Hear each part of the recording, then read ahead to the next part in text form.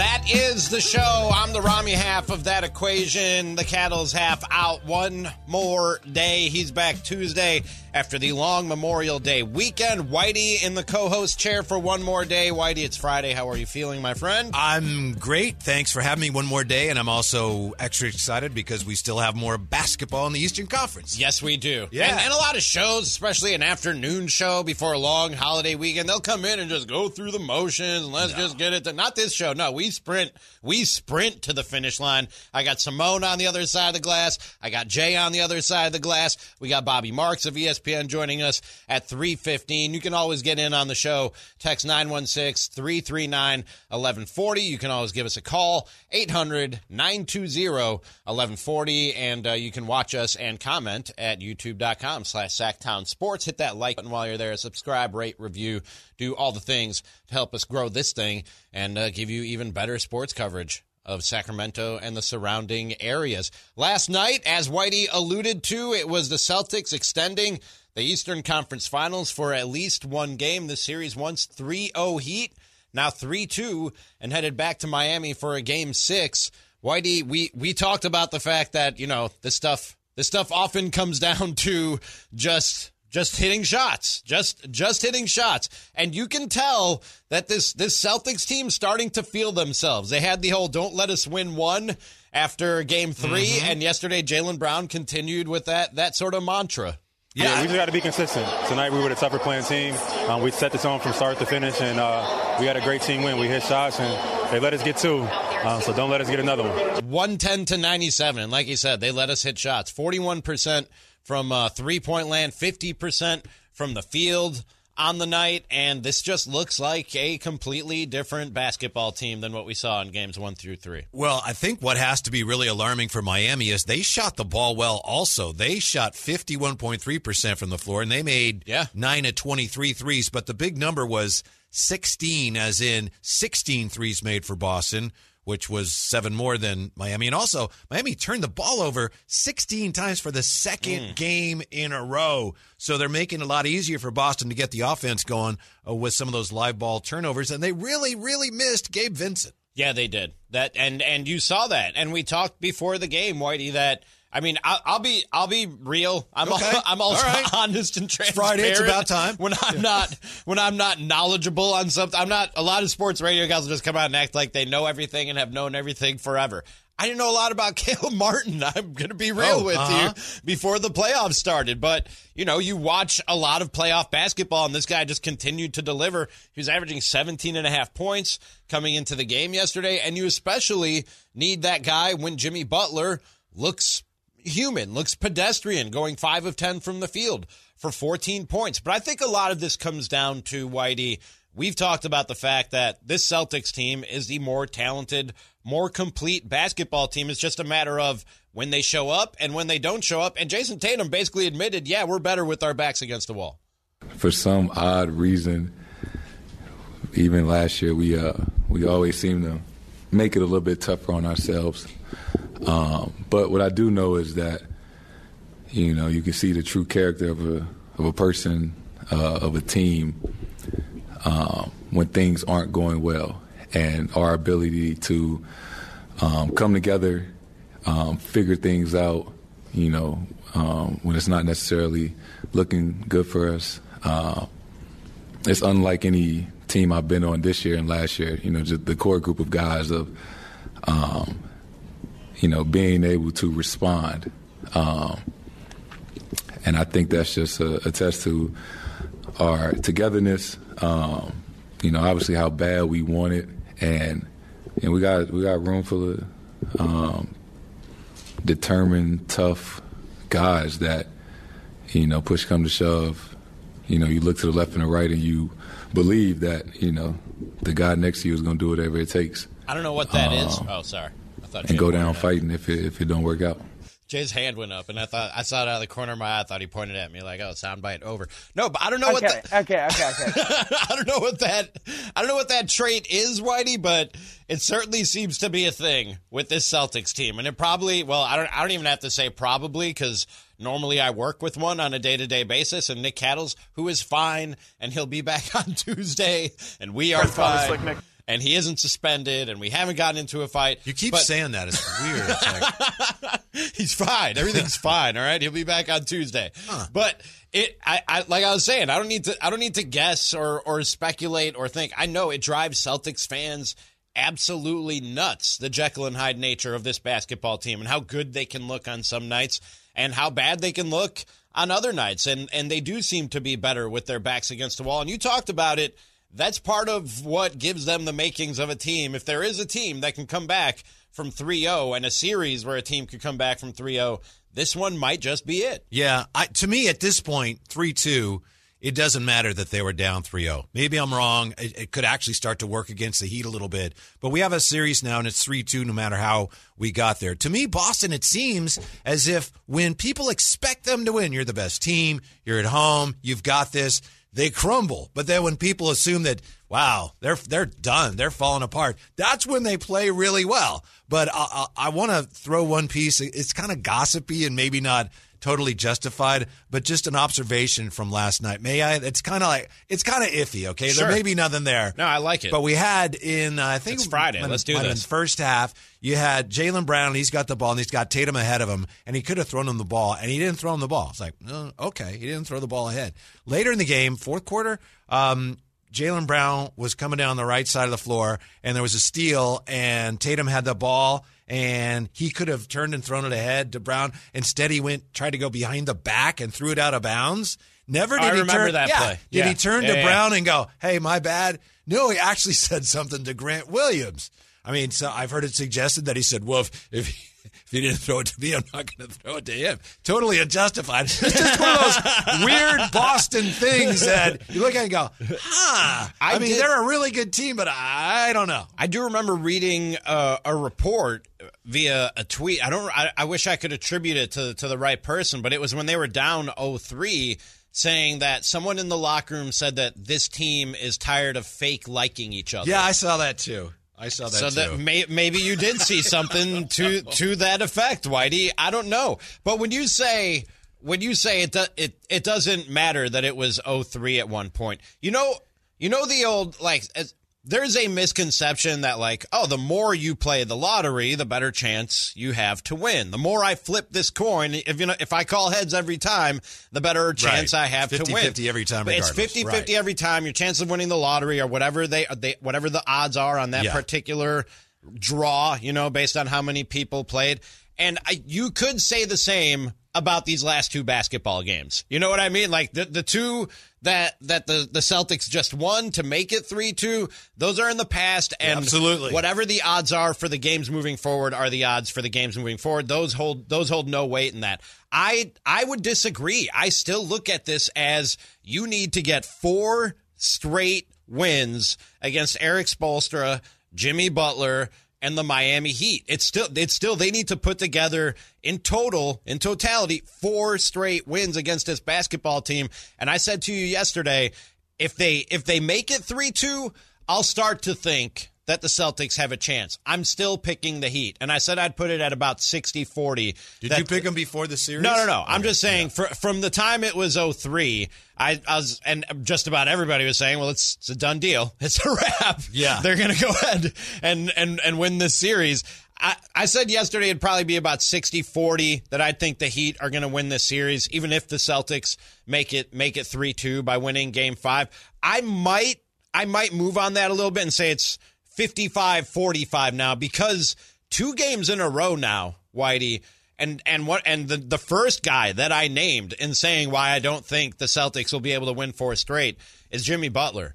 And 2 games in a row now, that guy has looked pedestrian. He looks tired. He's looked human. And that's what I was just going to say, is that maybe because he has done some heavy lifting in getting Miami to where they are now. Yep. He's done some serious heavy lifting to get them where they are now. And there is the chance that it's just catching up to him. That maybe, just maybe, it's wearing on him, and there ain't a lot of gas left in the tank for this playoff run. That if that's the case, then that obviously increases Boston odds a lot. If he doesn't have enough time to recover between now and Game 5 or Game 6 and between Game 6 and Game 7. Yeah, that's why they sat him in the fourth quarter last night. And I agreed with that. Yeah, one more number to know. Numbers, you start to get an ice cream headache. But Boston really, and I understand that. But Boston had 4 guys who scored 20 or more, which is just a reflection of how much better they are at attacking Miami's defense. It's just really, that's one of the first things I look at for any basketball team.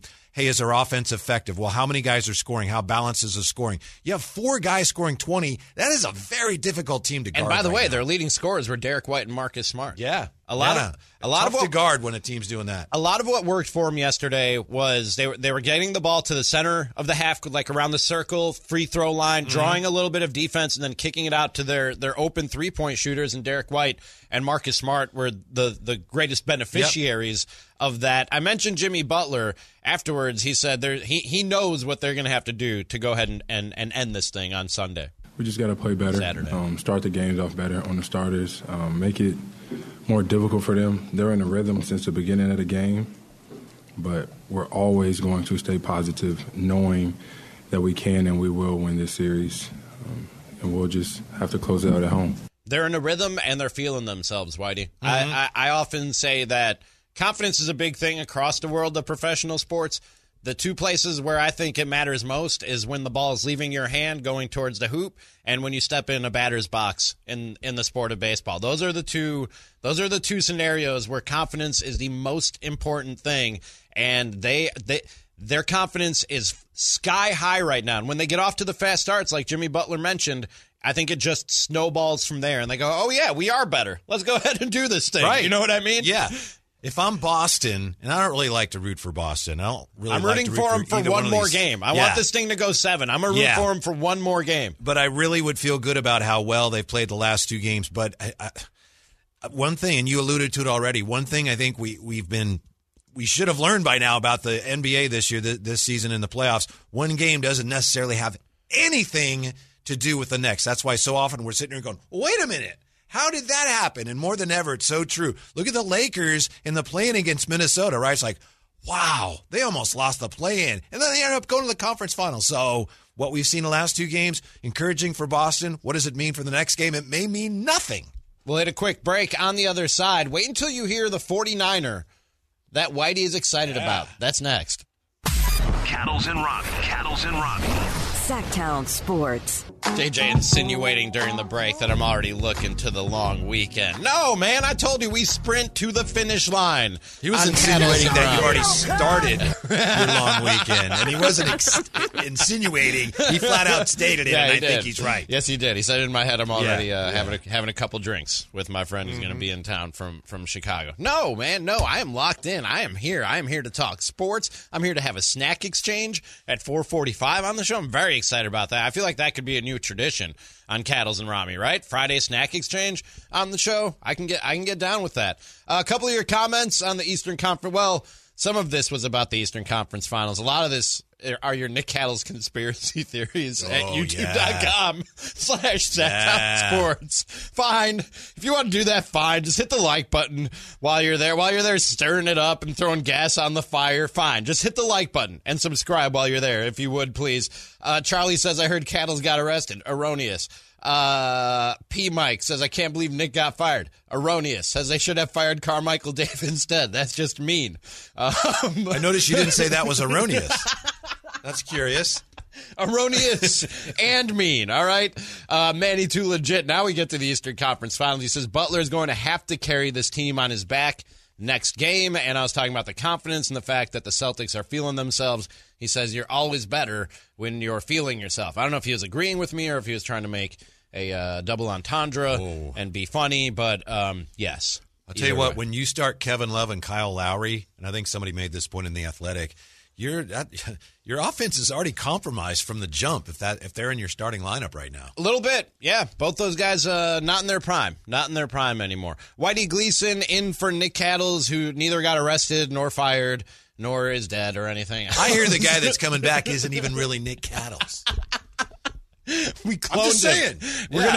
It's going to be AI Nick Cattles starting out. They're going to say it's Nick Cattles, but I'll be looking very closely. But why do you came in and we've talked about this on the air, that you have a hard time really getting up for OTAs and getting excited about OTAs, and you're just not in a football state of mind yet. So I was surprised when you came to me this morning with a 49er who you're excited about. Yes. Not only that you have a 49er that you're excited about, but which 49er it is that you're excited about. First of all, if I may, I understand the importance of OTAs. It's just, let's face it, there's just not usually a lot going on. Yeah, That's all. Yeah. But I'm really excited about one of the rookies, one of the third-round picks. A third-round pick? Yeah. That's where they took... that's where they took Money. A kicker. Money, that's his nickname. Money Moody. I'm not making that up. Yeah. This guy has nails. And what I love about him is that the more you read about him, he made the Michigan team as a freshman, which is not easy to do. And he was their long kicker, their kickoff guy. And then November 17th of his freshman season, the regular kicker got sick. So it's like, hey, Money, you're kicking field goals today. 6 for 6 as a freshman. That's not bad. Yeah, and he's just kept it rolling. And, the Michigan special teams coordinator is Jay Harbaugh, Jim Harbaugh's brother. There's another Harbaugh? And John Harbaugh's brother. And Jay Harbaugh, all the Harbaughs, they share intel. I legit did not know there was another Harbaugh. How many of these are there? Jay, I don't know what I'm assuming he's his brother, but how many of these khaki-clad men are there? Jay Harbaugh says that Money Moody is a lot like John Harbaugh's kicker, Justin Tucker. And I love that. You see, that's in terms of the mental makeup, Money Moody.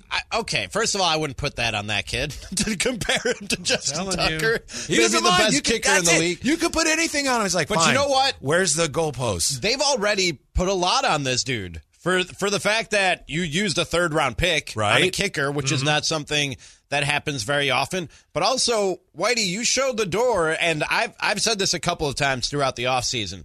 I don't want to say underrated or an unrecognized move, but I don't know that enough people are talking about the fact that you showed the door to a guy who might be a Hall of Fame kicker. And I think he would be. I think you're right. That's a great point. And he 27 for 27 in the postseason. And I know his kickoffs had become an issue, but I don't even know. And maybe if they knew about the rule change that was going into effect, we talk about the onside kick rule change. Now, anything inside the 10 is probably getting fair caught and brought out to the 25. They maybe decide to stick with Robbie Gould. You know what? Because one of the things they pointed to was the kickoffs, and he wasn't getting it into the end zone as often as they'd like him to. But beyond that, I'm just saying, to show the door to a Hall of Fame kicker and a guy that was 27 for 27 in the postseason, very pricey, the longest streak in NFL history, and then draft this kid third, he better be nails. He better be third money. round. They didn't draft him third. No, third round. Yeah. But he see what he tries to do? He better use the third pick in the draft on a kicker? That would be wild. By the way, Chris Verlot, thank you, Chris, texted me to point out Jay Harbaugh is Jim Harbaugh's son.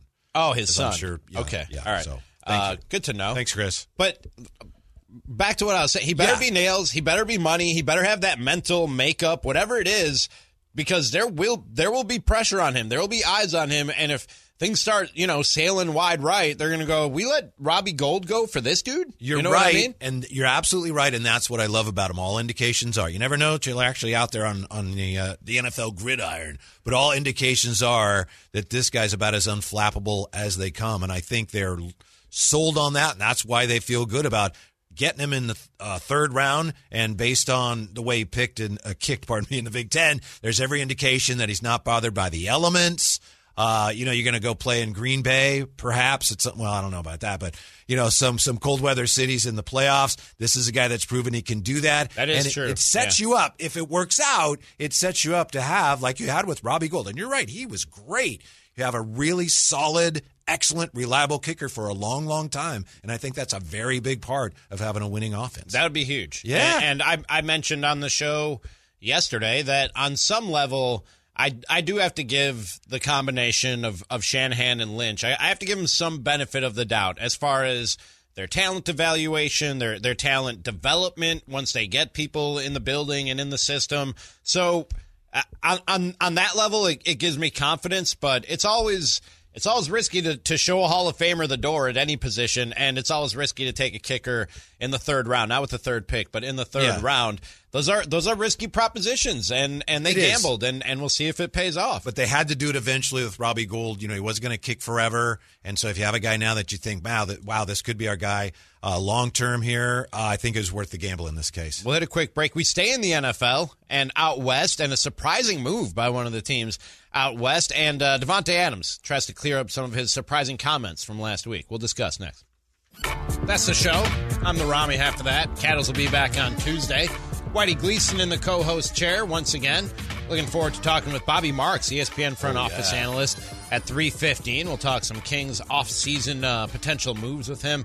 Again, 3:15, Bobby Marks of ESPN will join us. Some surprising news in the NFL this morning, Whitey. We were actually on our show meeting. That's right. We have meetings. We plan this thing. I know it may not sound like it sometimes, but we do. We prepare and we plan. And we were in our show meeting, and Simone goes, the Cardinals just released DeAndre Hopkins. And I was like, what? And I was like, are you sure you're not getting got, Simone? Because you got totally. jokesters on Twitter now. I had to go check. And now you can't even tell whose blue check mark is a blue check mark, or just because they have $8. You know what I mean? It's hard to tell. So we went and checked, and he was released. The Cardinals released the wide receiver today, and Darren Urban of the Cardinals website noted that Arizona will take a $21 million cap hit in 2023 unless they move it to a post-June 1st cut, in which case they could spread it out. Or actually, no, they've updated this article. They say that Arizona has already used their 2 post-June 1st designations on Rodney Hudson and J.J. Watt. So it's a $21 million dead cap hit in 2023. And just released, not traded, got nothing in return. Right. Huge cap hit. I don't know necessarily what to make of this, Whitey. He did voice his, I don't know if I would say displeasure, but was quite open about what he wants in an organization and a quarterback a couple days ago. We played those sound bites here on the show, and did not sound like Kyler Murray or the Cardinals fit those descriptions. Right. It was inevitable. And by the way, according to ESPN, in addition to the dead cap hit, they will save the Cardinals $8.15 million in cap space in 2023, but they are set to take a dead cap hit. So I guess that's some justification for them doing this. I'm fascinated to see where Hopkins ends up, because he doesn't drop the football. He's really, really good, and so now he'll have his his choice of teams, presumably. I guess other teams knew the situation and knew that the Cardinals were over the barrel, and it's like, yeah. I can't imagine. I can't figure out how there is no market for a DeAndre Hopkins. And some people will go, oh, he's old, he's been around forever. This is a guy that just a couple of years ago had 115 passes for just over 1,400 yards and 6 touchdowns. That was his first year with Arizona. Then in 10 games in 2021, he had 42 receptions for 572 yards. Then, after he was suspended 6 games for violating the league's performance-enhancing drug policy, last year, Whitey, he had 64 receptions for 717 yards and 3 touchdowns. I'm no mathematician, but that's about 2/3 of a season that he played. Got 64 catches, 717 yards, and 3 touchdowns. Extract that over a full season. A lot of math. And you're talking about over 100 catches, over 1,000 yards, and 5 or 6 touchdowns. I mean, he's still very, very productive in this league. And like you said, does not drop the football. Mm-hmm. His phone should be ringing off the hook this afternoon. He is 30, and it looks like the Cardinals clearly are trying to move off of the regime and everything the previous regime had set up over the previous, 3 seasons. So it's going to take them time to do this. This is one where you have to question the wisdom of it, but clearly he had to go with the way he was blasting his own quarterback. It had to happen some way. Just you would have figured, I'm with you, you would have figured, they should be able to get something for him. Speaking of disgruntled NFL wide receivers, it sounded like not DeAndre Hopkins, that's the guy we just talked about, Davante Adams was disgruntled with the Raiders in some comments he made to the Ringer last week. How could you be disgruntled when you have a Taco Bell in your house? That is true. Yeah, I don't know how you're upset. What? I don't know how you're upset when you can get a taco pizza right there in your kitchen. Yeah, fresh made. But no, he didn't seem pleased with the course, the direction that the team took in the offseason. He didn't seem too blown away by Jimmy Garoppolo being his quarterback after he came over to play with Derek Carr and then lobbied to get Aaron Rodgers as his quarterback in the offseason. But he reported to OTAs, and according to Davante Adams, no problem and nothing to clear up here. Yeah, I'm ecstatic to get to work with the new guys. Jimmy's a great guy. I think we have it. Yeah. I think we have him saying it, right, JJ?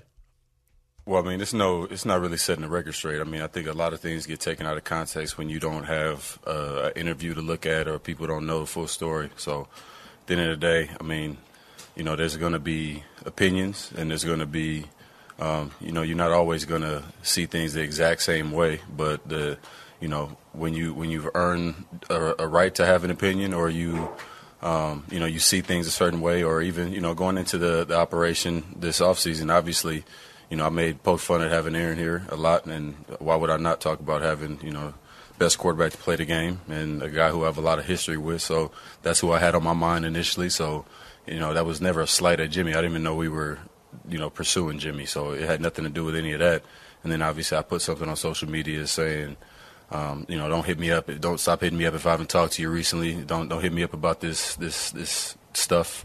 And that was, I already said what that was about. That was clearing up the whole, me just getting bombarded with messages like, oh, what's going on? How you feel about this and this and that? So, I mean, that could have been anybody. But at the end of the day, like I said a couple times now, I'm excited to get to work with, the new guys. And Jimmy's a great guy. Love him to death. I didn't know him very well before he got here, but getting to work together a little bit, be around each other, getting to know him, he's a great guy, and definitely excited to get to work with him and everybody else that's in here. Why you always lying? Yeah, Jay-Z said it for me. Thank you. I love that. I didn't know him very well before he got here. Well, how long has he been there? What year you would have us believe it now? Oh, yeah. Is he even in the building? We just found out he had foot surgery and hasn't really done anything this offseason. How does he gotten to know Jimmy Garoppolo? Uh-huh. Do you believe him? Are no problem here? Nothing to see here with Davante Adams and the Raiders? I mean, it's fine for now. And if you're Josh McDaniels, like, yeah, we're great. And, rather than call more attention to it. What's interesting about both these stories? To me, they provide, once again, a window into the psychology of the wide receiver. Wide receivers are way out there, and they have to remind constantly the quarterbacks and everyone, hey, throw me the ball. Throw me the ball. How come you didn't throw me the ball in the huddle? So they're constantly chirping. That's the nature of the position. So it carries over into other aspects of their personalities. They are unhappy about who the quarterbacks are, who they might be, who they were. I need to do this because that's the nature of a wide receiver. The squeaky wheel gets the grease, and the wide receivers are the squeaky wheels of football players. I've said it takes a certain personality type to play that position in this ultimate team sport where everything is so cluttered in the middle of the field. To be out there, both wide receivers and cornerbacks, to be out there on that island by yourself and believe in yourself that you can go and do the things that they do. It takes a certain personality type, and I think it does come out sometimes. Yeah. in them not being shy and not being bashful away from the field. Yeah, if you're like, I guess he shouldn't throw the ball to me. You're never going to get the ball. I'm not buying it. I said when we first heard the comments a couple weeks ago that he seemed displeased with the way the offseason had gone and with Jimmy Garoppolo being his quarterback. This smacks to me. Jimmy could throw the ball real far. This smacks to me of a situation where in the hospital, Davante Adams voiced his displeasure to the organization. And they said to him, look, we get it. You're unhappy, and we were just talking about the dead cap hit of cutting a DeAndre Hopkins. I think it's $27 or $28 million dead cap if they were to trade Davante Adams this offseason or cut him. And they just can't do that. They can't afford to do that and just have that kind of dead money on their payroll. So they basically told him, look, we get it. Nothing we can do about it now. Let's make the best of this situation. Right. And Davante Adams is he's a good dude. I talked and covered about Davante Adams for a long time in my time in Milwaukee. He's a good dude, and I think he can understand that there's not a lot, that everybody's sort of stuck in this marriage. And so, yeah, I'm going to show up, and I'm going to try and make the best of it, and I'm going to try and calm the waters here with some comments at OTAs. Roms, you know what the weirdest thing he said was? What's that? He went on, and we played part of it there about everyone's doing this and saying this about me and saying this. And he said, I don't ever want to make Jimmy feel bad or Josh. He said, if you're bored, quote, if you're that bored, go play Monopoly or some bleep. Who plays Monopoly? More money, more money, more money. Hey, you bored? Yeah. You got Monopoly around? Let's go. And real quick, before we get to the break, I thought Josh McDaniels kind of, in his comments, kind of fumbled the ball on this one.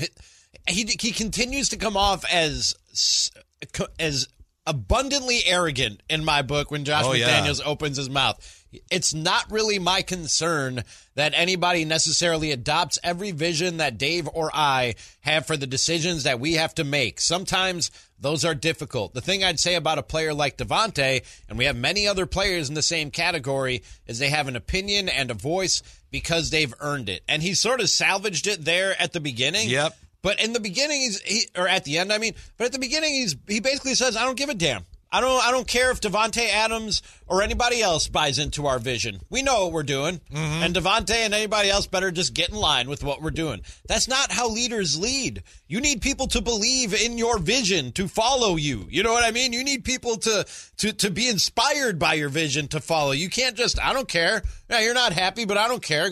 You have the right to say whatever you want. You've earned that, but I don't care at the end of the day. That's not how leaders lead. No, but this is a difficult situation for the most part. I think he handled it about as well as he could. This happens. We're fine, and we're on to Cincinnati. To say I don't care is the part that rubs me the wrong. Everything about Josh McDaniels rubs me the wrong way. Starting with a very punchable face, but his actions as well often rub me the wrong way. Right after this, a little something we call How Did We Not Get Into It? Huh. How did we not get into this thing we're about to talk about? That's the show. Cattle's out, Ramie in, Whitey in for Cattles, who will be back Tuesday after the long Memorial Day weekend. You know, Whitey, I'm remiss because I had not seen this. It's a few hours old now, but I had not seen this via the Kansas City Star. Davante Adams, who we were just talking about, is being sued by the videographer who he pushed during the 2022 season. The Chiefs and Raiders are also being pushed. Park Zebley. Sued, you mean? They're also being sued? Sued, yes, yeah. I'm sorry. Park Zebley alleges he feared for his life after he was allegedly assaulted by Adams and was diagnosed with concussion symptoms. Now, the concussion, some damages, I could understand, and people are going, oh, you just pushed him. We were talking with Jerry Reynolds yesterday about this new rule of flopping is going to be a technical now, and he was like, yeah, I like it, but also, how do you figure out when it's flopping and when, you just got bumped into by Joel Embiid, and I don't think anybody knows what it's like to get bumped into by a Joel Embiid until you get bumped into by a Joel Embiid. Davante Adams is a large, very strong man, especially when fully padded, and fully padded and upset after a hard loss. It's like Iron Man running into you. Pushing a guy to a ground can do some damage. So the concussion, and like I said, maybe some damages being paid to this guy makes sense to me. The part where he says he feared for his life, to me, that's hyperbolic, and that's where I start to sort of roll my eyes at this a little bit. Am I wrong on that?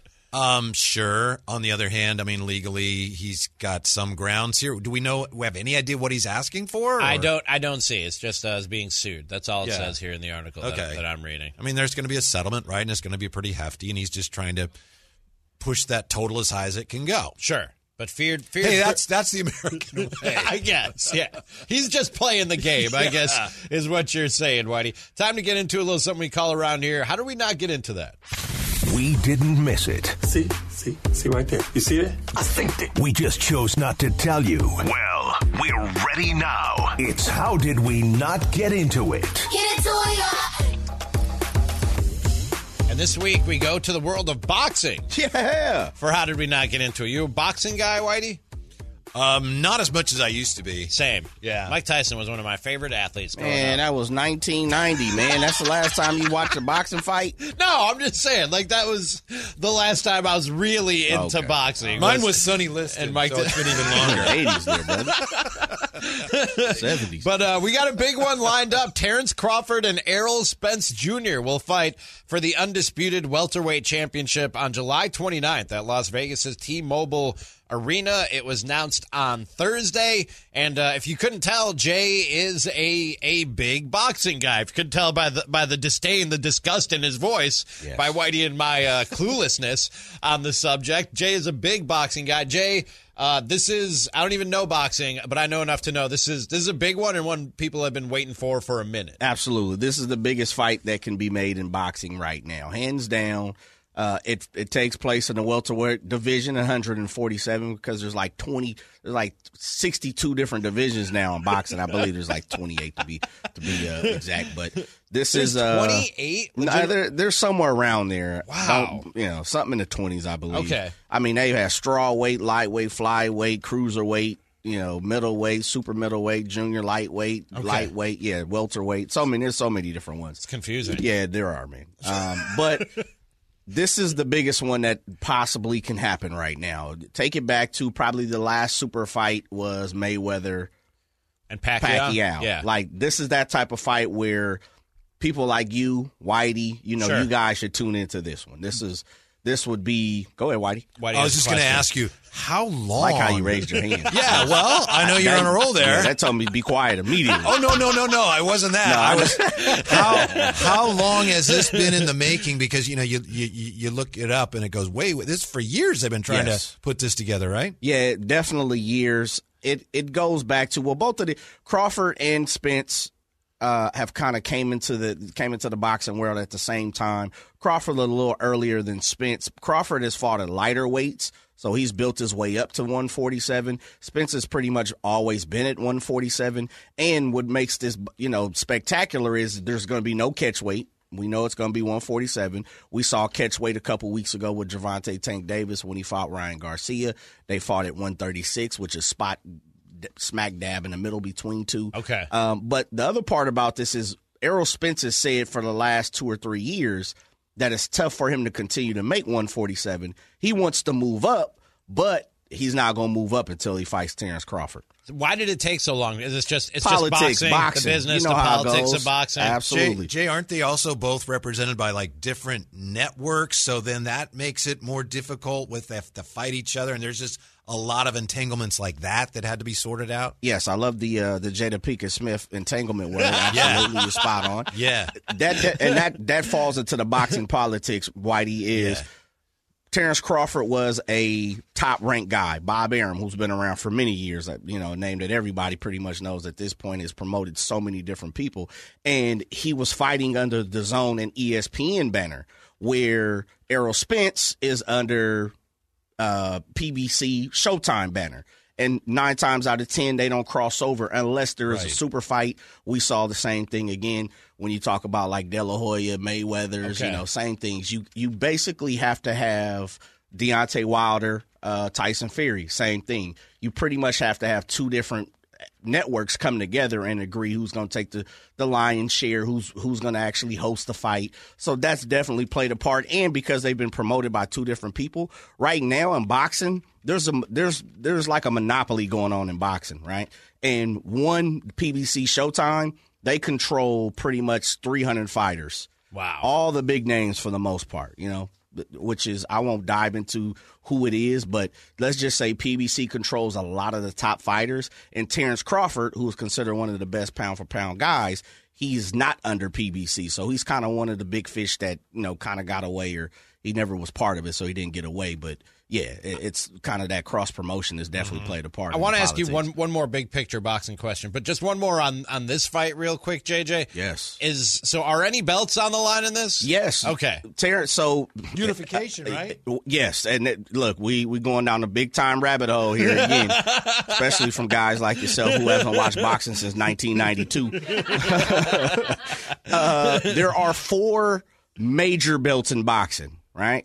And they're all alphabet, so I'm not going to say it. Okay. There's IBF, WBO, WBC, WBA. Okay. And how we tell the difference is the color of the belt. Okay. Right? Everyone likes the green belt. That's the flashy one, the WBC, World Boxing Council. So Errol Spence has 3 of the 4. Terrence Crawford has 1 of the 4. Wow. Hence, it'll be a unification bout. Okay. Yeah. All right. By the way, to answer your question, and I just looked it up, I had no idea. 17 weight classes in professional boxing, 5 major recognized belts for each of the divisions. JJ, do you think this... Technically, there's 4. The other one is the ring belt. Do you think that, like all these different divisions, plus what you were saying about like the business and the politics of boxing, is that why they've lost some people like me? Like, you don't have just one governing body lineal champion who says this guy is the best, this guy is second best. They'll fight each other for the belt. They'll fight for this much money. It has to go through like all this red tape and all this rigmarole and this network and this promoter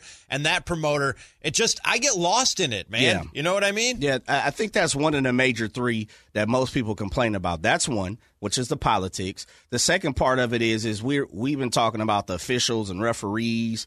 In boxing, that's like one of the huge problems of what people consider what boxing is. And we just saw this past weekend with Devin Haney versus Vasily Lomachenko. A lot of people believe Vasily Lomachenko won the fight. Devin Haney won, but it was a close fight where one judge had it 117 versus 112. There's no way if you're watching that fight, someone could win, that many rounds within that 12-round situation. And so that's the other part. And then the third part of it, too, is the best haven't fought the best all the time. Hence, that's why this fight, even though it's taking long, you can compare it to Pacquiao Mayweather. It took them a long time. That's kind of the same thing with these guys. Whitey. Yes, that's I'm why like I a like teacher over here. That's why I like seriously. Can I get an apple? Olympic boxing, because it's closer to pure. Why are they fighting? Well, because they're fighting for something, and there's less about the politics and the money. And I know the Olympics aren't pure anymore, but it's closer to that. That's why I prefer Olympic boxing. Yeah, I mean, I give you that. Olympic boxing has definitely had some big time situations where the Roy Jones Jr. and you do have Floyd professionals Mayweather. nowadays. Yeah, very true. And then the other part about boxing too is, and this the other part about the best not facing the best is, like Vasily Lomachenko, he fought in 3 different Olympics. And he fought 300 and some amateur bouts, and he's from Ukraine. Cuba's like that as well. A lot of their, big-time fighters, they fight under the Cuban subjection, and they don't turn pro. They kind of have to defect to turn pro. So, you don't get to see some of their guys early on, and it takes a while. Boxing's got a lot of problems, man. Definitely. That's how did we not get into it? And I learned a lot right there from our man JJ on the other side. You guys watching the fight? I might. Where you at for the fight? I'm invited to your house. Yeah, come on. Is it Sunday? Man. Sunday? No, this July. is July, brother. July. You said it yourself. Gosh. Okay. July 29th. We got plenty of time. It's the weekend. Maybe July 29th to Sunday. Maybe you're right. I don't know. Right after this, speaking of fights, I will challenge Rob Manfred to a fight again. It's Cattles and Ramie. Cattles and Ramie. Sacktown Sports.